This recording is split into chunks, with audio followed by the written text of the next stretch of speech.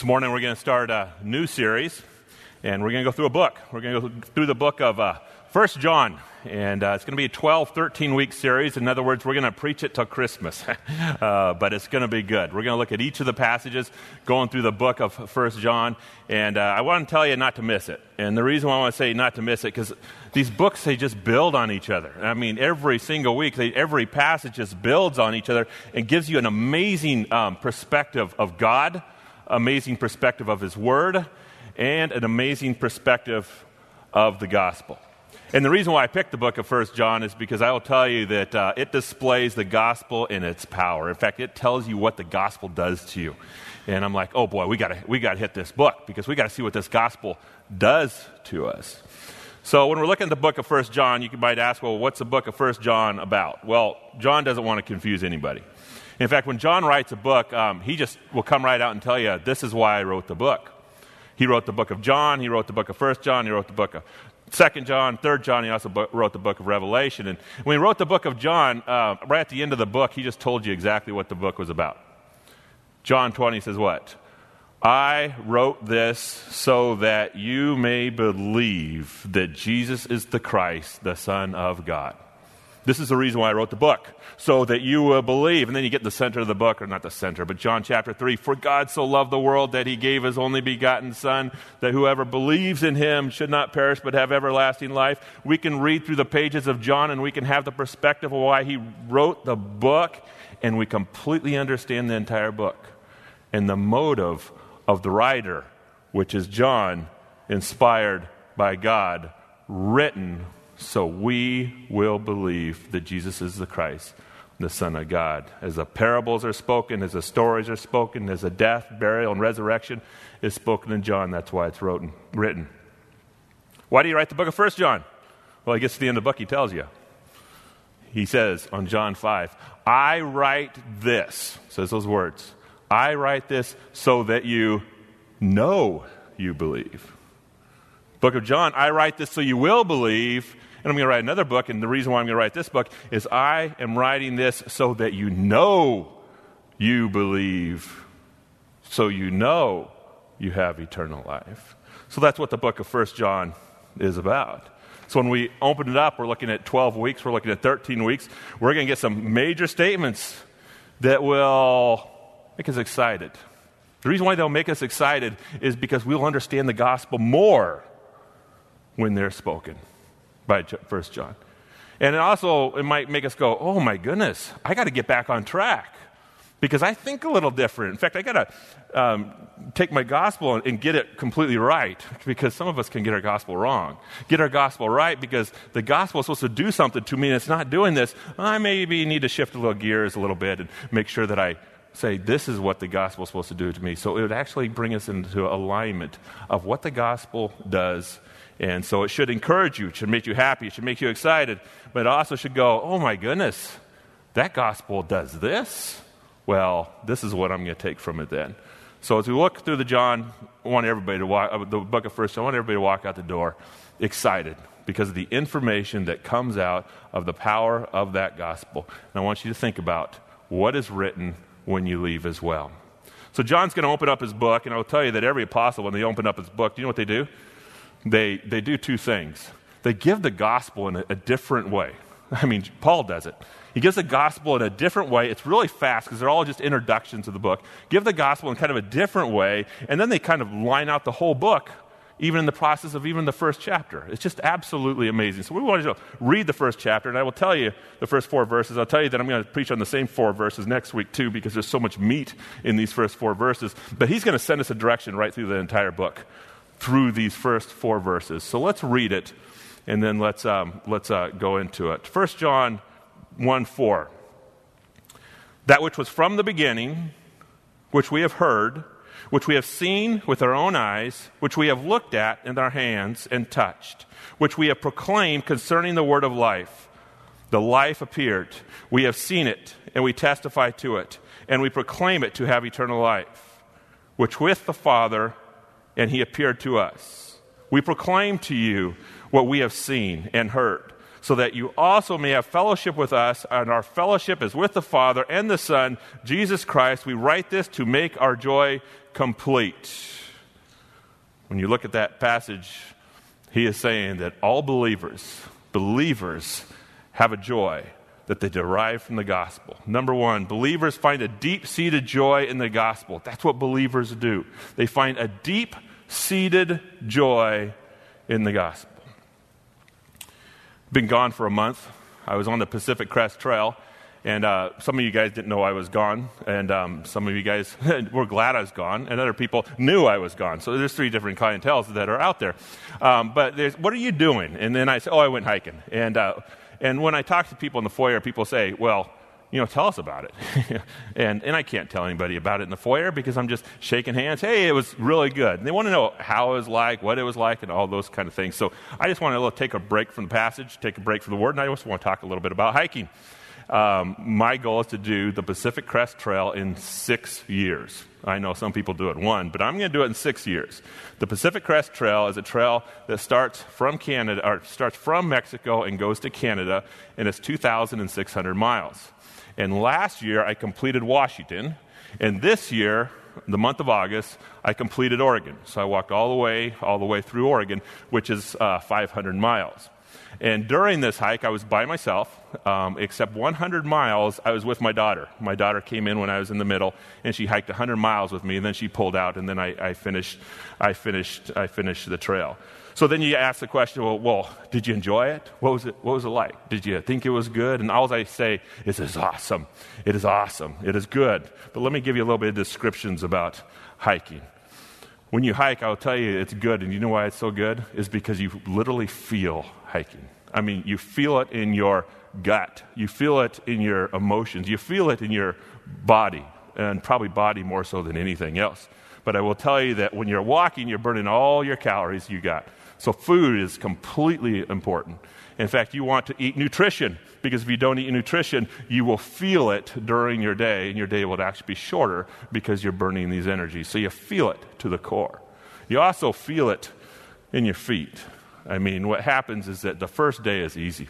First day is good. You can go 40 miles the first day. Don't go 40 miles the first day, because you'll go 2 the next day. That's just kind of how it works. First day is great. The next day, you're starting to feel it in your feet. The next day, the blisters start to grow. And what blisters do is they grow deeper and deeper and deeper. You get one blister, then you get a blister underneath, and you get a blister underneath. And you call that? You call it a hole in your feet. And it's just a process of hiking. But I will tell you, your feet get bloody, your feet get blistered, your feet ache. And the term is you're literally walking on bloody stumps is what you feel like. But don't worry, there is hope. And the reason why there's hope, because if you go 250 miles to 300 miles, those blisters start turning into calluses, which start turning into stone, which start to turn into strength in your feet, and then you call it hiker's feet. So you go 300 miles, then you can start increasing your miles because your feet has now adjusted. But I will tell you that you literally feel it. I had a GPS on me the entire time, and so people could track me. And one person that really wanted to track me was Barbara Hilton. And she says, hey, I want to track you. Give me the GPS. And she was all over tracking me. And so she knew when I took a break. She knew when I went to bed. She knew when I woke up. And she recorded absolutely everything. And so when I get back, she says to me, I'll tell you I'll give you all the logistics about your hike, in a couple days as I compile them. I'm like, I went on the hike. I know what I did. But she was, I'll give you your logistics. And so she did. And it was like a book of logistics as she sat there and tracked me. And she goes, I got your final miles, and your final miles is 487. I said, no, it wasn't. I walked it, and it was 497. It wasn't 500, it was 497. And she goes, no, I counted 487. I said, well, did you count when I was off the trail? I walked into different resorts, 2 miles here, 2 miles back, 1 mile here, 1 mile back, those kind of things. And she says, oh, no, I didn't count that. I said, but you watch my GPS go off the trail, and you watch my GPS go on the trail. Yeah, I know. You know that I walked it. She says, yeah, I know that you walked it, but I didn't count it. And I said, well, you tell my bloody, broken down, blistered feet, they counted it. I counted every single mile of that. I didn't say that because I was trying to act very Christian-like to her, but you really feel it when you hike. Pain makes adventure more intense. It's kind of weird. In fact, pain makes accomplishment more valuable, and pain makes success a little more gratifying. I don't know how to explain that, but you enjoy the pain even in the process. You feel it. You're moved by it. Every morning I was up at 4 o'clock. Ask Barbara, she knows. 4 o'clock in the morning. When I woke up at 4 o'clock in the morning, I wanted to be there well before the sunrise because the sky just starts to turn color. Then the sun starts to come up. Best time in the morning to hike. Also at night, I made sure that I camped in areas that I could see the sunset. I was completely moved by it, and I can't even describe how you're moved by it. Captivated by its beauty. My daughter and I made this comment consistently. Pictures do no justice when you're out there by yourself. And you see the beautiful mountains, you see the beautiful creation. Does no justice. Completely captivated by it.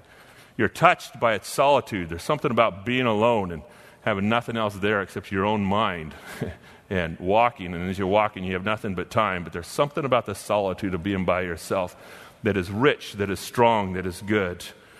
That hike also made me driven by the challenge, completely driven by the challenge, because when I showed up at home, I tell you, I slept in my bed for 1 week. And after the week was over, I started planning my next hike. Completed Washington, completed Oregon. I got California, 1,600 miles. Okay, it's going to take me 3 years, break it up in 3 different sections. But then I thought, you know what? I can do it in 2 years. If I put 2 sections together and go 1,100 miles, then I could do the 500 miles the next year. So I told my wife, I said, honey, guess what? I think I can do it in 2 years, but I'll need to be gone for 2 months. And she says, you're going to be gone for 2 months? I said, if you're going to be gone for 2 months, she says, you need to shoot the cows, sell the dogs, and hire an army to do all the chores that I did to you when I was gone. Then I'll consider if you're going to be gone for 2 months. So I think I'm going to do it in 3 years instead of 2. But I will tell you that it does give you motivation when you do it. So just to sum up my hike, you feel it, you're moved by it, you're captivated by it, you're touched by it, you're driven by it. The hike is absolutely awesome. It's good. Here John opens up his book. When he opens up his book, he has something to say. And he has something to say because something hit his heart really, really deep. And how does he speak? He speaks in 2 different forms. He speaks with emotion, and then he speaks with detail. Look at the passage. What does he do? He says these words. They're in your parentheses. We have heard, we have seen, we have looked, we have touched, we have proclaimed, we have seen, we testify. We proclaim, we've seen, we touch. Sounds like a broken record, doesn't he? Why? Because he's not speaking out of logic. He's speaking from the heart because something has hit him in the heart. He heard, seen, looked, touched, proclaimed, seen, testified, proclaimed, seen, heard. It is making a statement that he has something deep in his heart, moved, consumed, excited, motivated, passionate, energized, and then he completes it right at the end of the verse of saying something completely radical. Because of it, my joy is complete. My joy is complete. Have you ever been to marriage counseling? If you have a counselor, he says never make an absolute statement.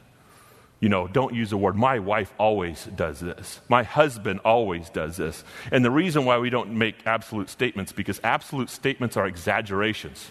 If you use an absolute statement, you've gone beyond logic and you're exaggerating to inflict pain. That's what you're doing in saying those statements. So you don't use them. You know, my counselor, I pull them out and say, stop using them because your wife doesn't always do this.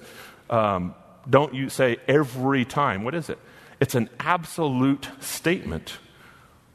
We had an absolute statement that was made last week. I want to say the quote. Joe Biden said, the president is responsible for all COVID deaths.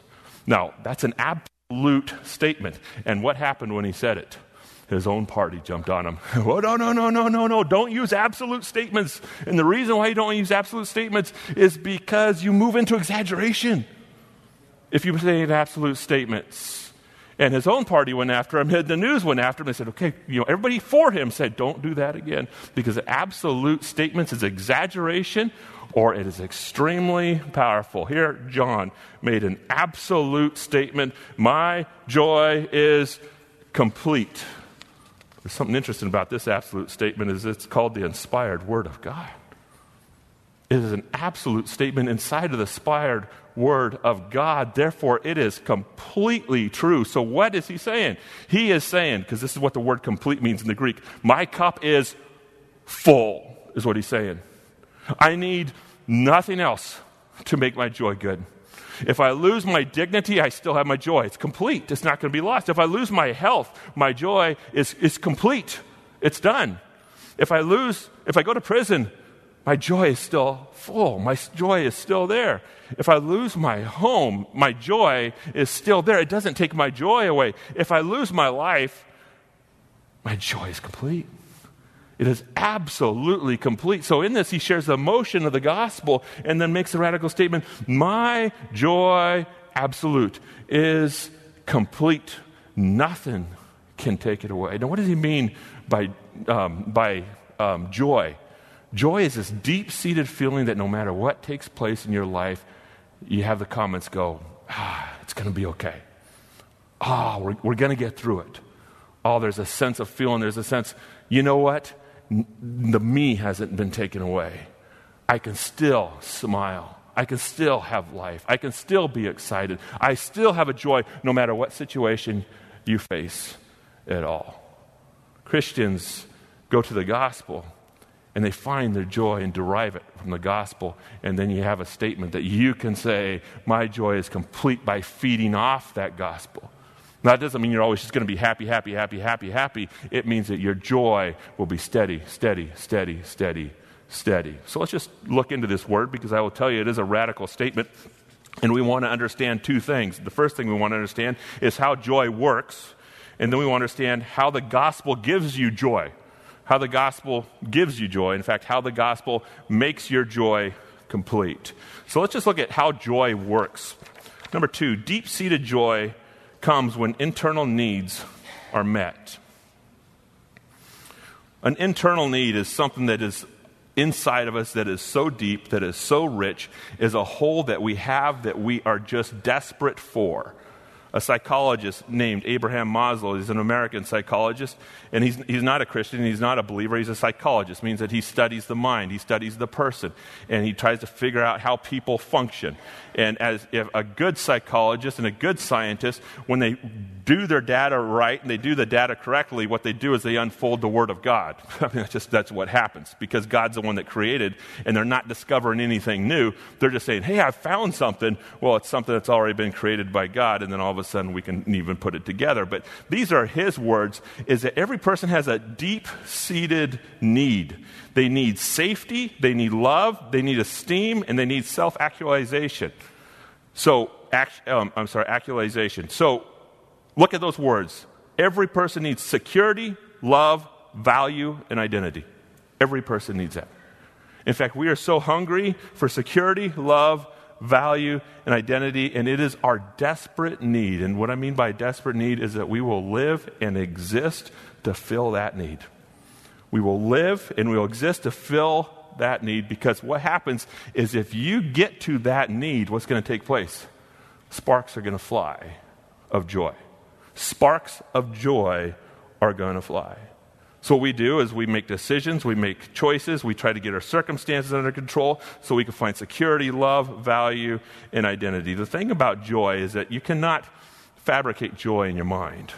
You cannot make a decision, I'm going to have joy, and then have joy come. No, it takes something else to come for you to have joy. It takes something else for you to come to have joy.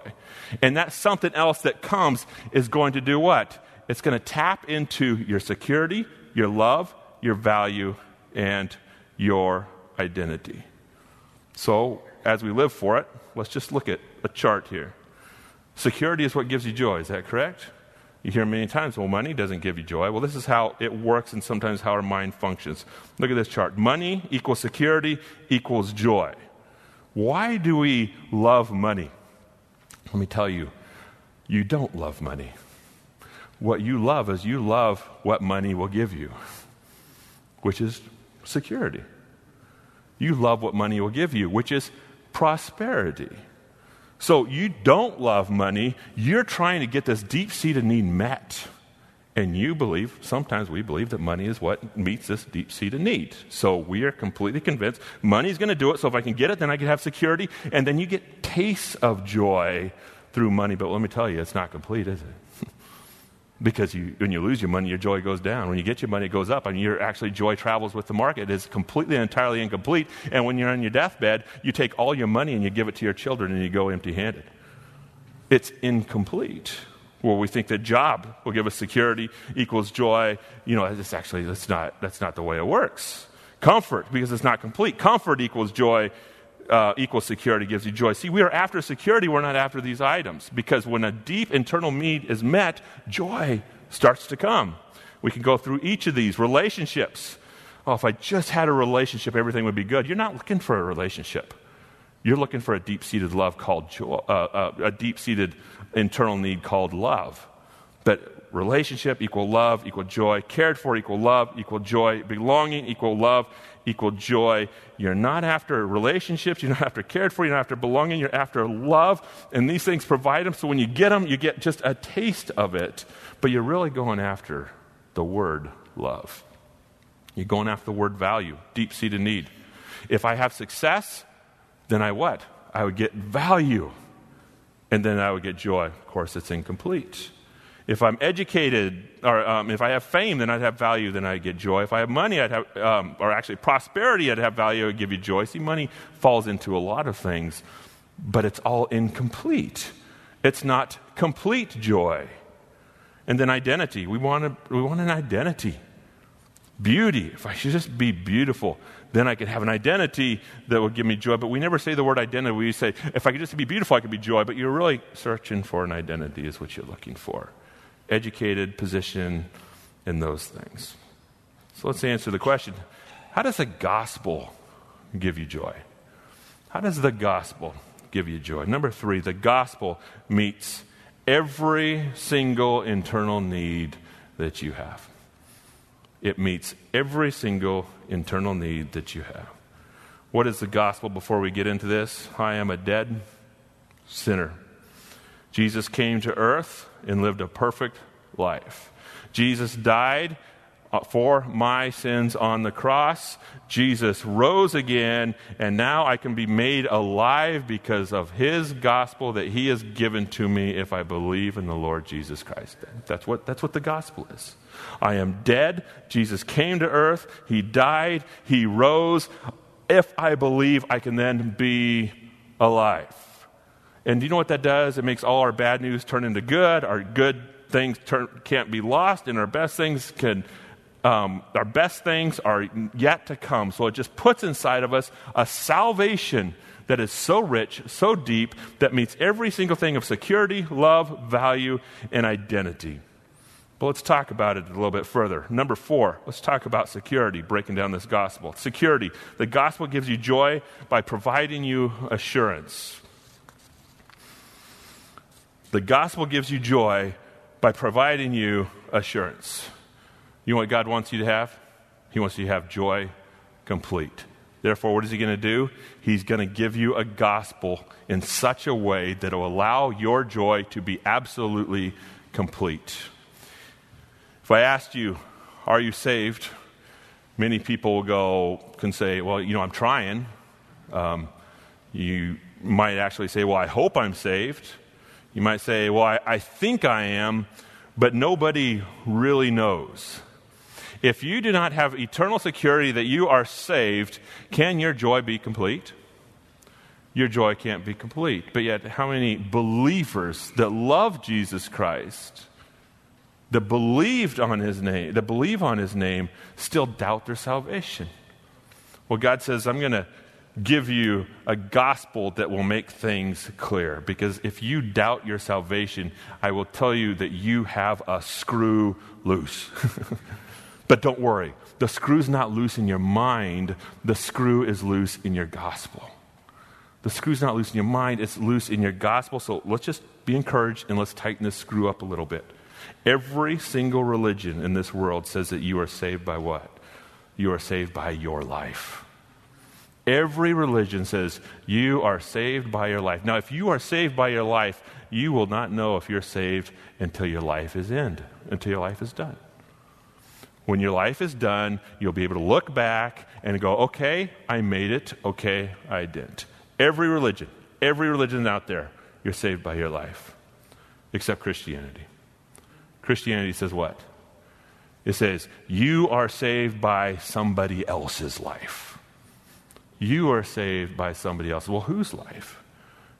You're saved by Jesus Christ's life. Your perfect slate is not on you. Your perfect slate is because of what he did. Your merit to salvation does not rest on you. Your merit to salvation rests absolutely on him. So let's say the words again. I don't know if I'm saved is literally a statement that I don't know if Jesus was perfect. I don't know if his death was sufficient. I don't know if his resurrection was powerful. See, what you're doing is you're moving right back into the source and saying, I am saved on my life. And Christians even do it. I am saved on my life because I have to have the gospel and then something else. But God says, I want your joy absolutely complete. So I've written a gospel that you will not be saved on your merit at all. You'll be saved on God's merit completely. So you can walk around with your chin up. Why? Because your chin went so low that says, I'm a no good, rotten sinner, and there's no way I can go to heaven, but because of what he has done and because what he has completed, I can enter into salvation. 1 John 5:12 says, he who has a son has life, and he who does not have a son does not have life. What happens is God wants our joy to be complete, and security needs to be met. And the way that security is met to say salvation is not on your merit whatsoever, it is on God's merit. And I'll tell you that the last thing that the world needs right now, as it is literally fallen apart, is believers to start doubting their salvation. Come to church. I don't know if I'm saved or not. I wonder if I'm saved. No, they need somebody that says, come to church. I stand on a rock, and the rock's not me. That's what the world needs. It's called joy complete. And that's exactly what the world must have in these times. Number 5, love. The gospel gives joy by giving you intimacy with the infinite. Intimacy. We're starving for intimacy. What does intimacy mean? Intimacy means to be known. Means to be known. A heart-to-heart, mind-to-mind, body-body connection. Been married for 24 years, and as I'm married for 24 years, my intimacy with my wife grows. And the way that my intimacy with my wife grows is our hearts get more connected. I know her heart more. I know how she feels. I know what's going on. She knows my heart more. She knows how I feel. She knows how I'm going on. And I will tell you, we get closer and closer and closer as intimacy is taking place. Why? I know her heart. She knows my heart. Mind. I know her mind. She knows my mind. I know what she likes. She knows what I like. She knows what I don't like. I know what she doesn't like. What happens is that this is growing. We're growing in intimacy because our minds are starting to connect. And then the complete display of intimacy is, they talk about sexual intimacy. What does that mean? That means body to body, your body is known. It's a picture of, I'm completely known. Completely known, my body is known, and it does carry a power inside of marriage because it is completely known as you disclose yourself. And I will tell you that it makes our cup overflow with joy when we are known and when we are loved. But here we can have intimacy not with only our wives, our husbands, we can have intimacy with God. 1 John 3 says, John speaking in his book again, dear friends, now we are children of God, and what we will be has not yet been made known.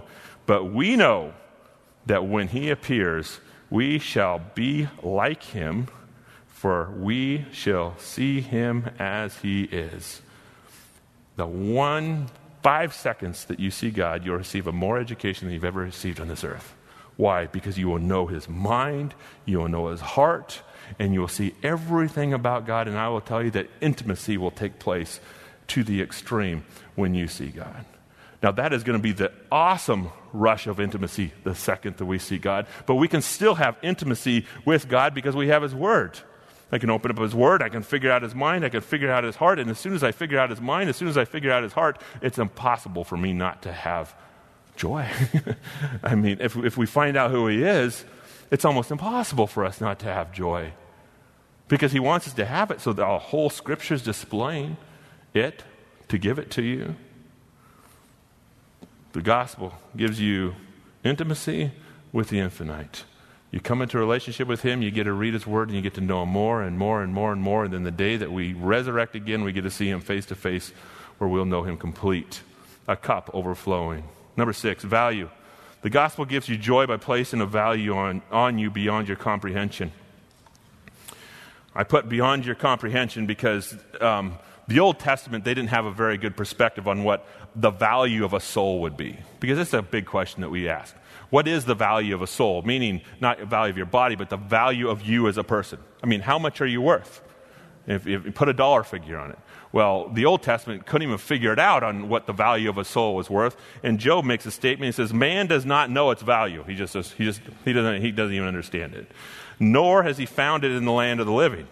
So he's made a little statement about what is the value of your soul, and Job's making a statement, you don't know what it is. In fact, it is so valuable that it's even beyond the land of the living. So we go, oh my goodness, what's my soul worth?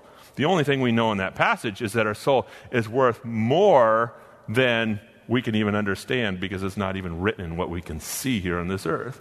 But different statements in the New Testament start opening it up that start giving you the value of your soul. One statement is found in Matthew 16. God puts a value on the soul. He said, for what will it profit a man if he gains the whole world and forfeits his soul? Or what will a man give in exchange for his soul? What's God doing? Here God lays the soul in balance with the whole world and says the scales tip on the soul more than the world. Oh my goodness, I just saw a value of my soul.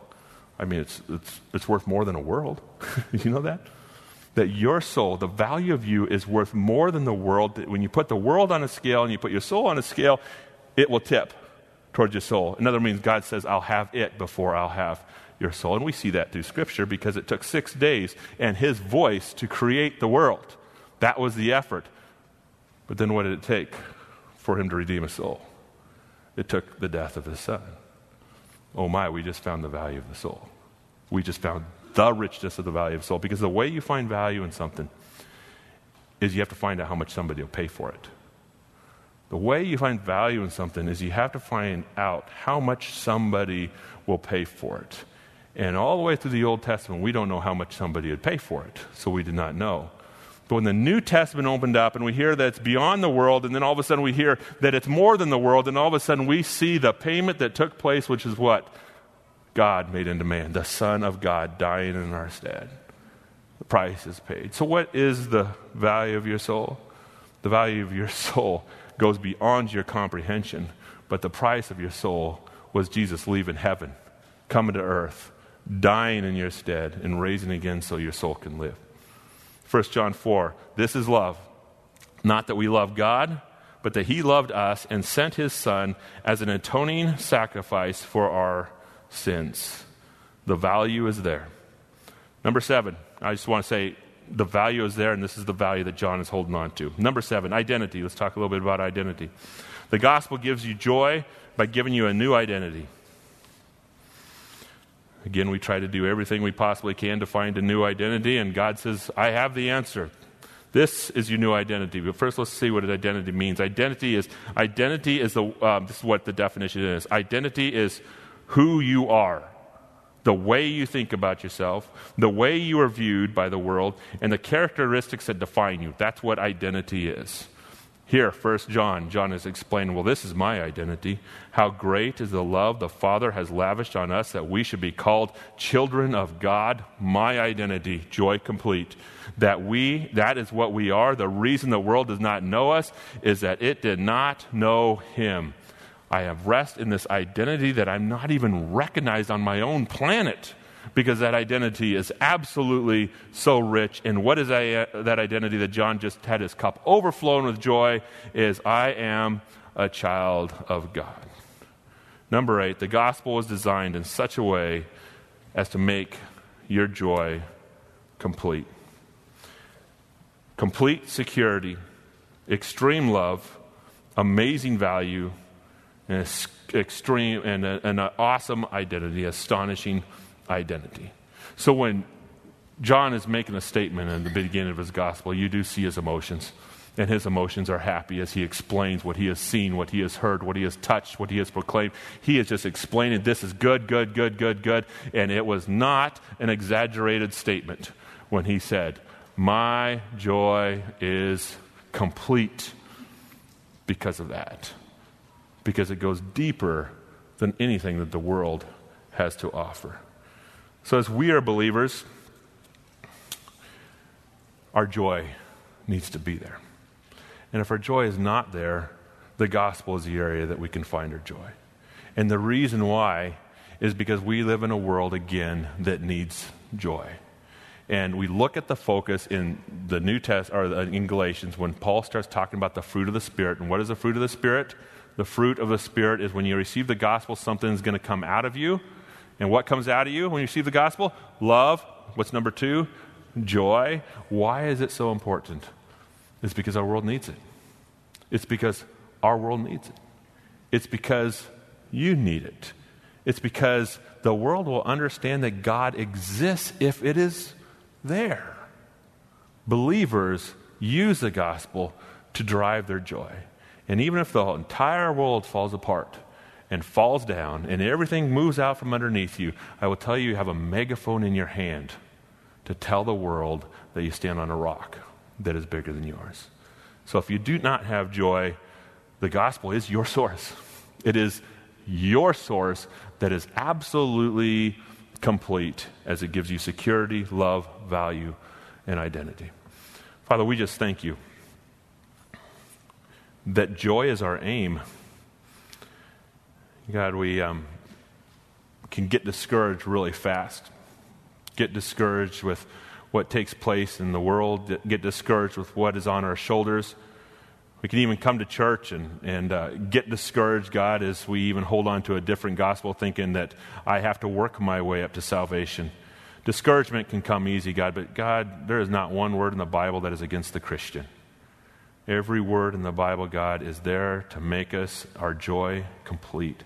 I just pray, God, that this will, the gospel, God, would sink so deep into every person's heart, God, who has received it, that their joy would be complete, and proclaim it to the world that is around them. In Christ's name, amen.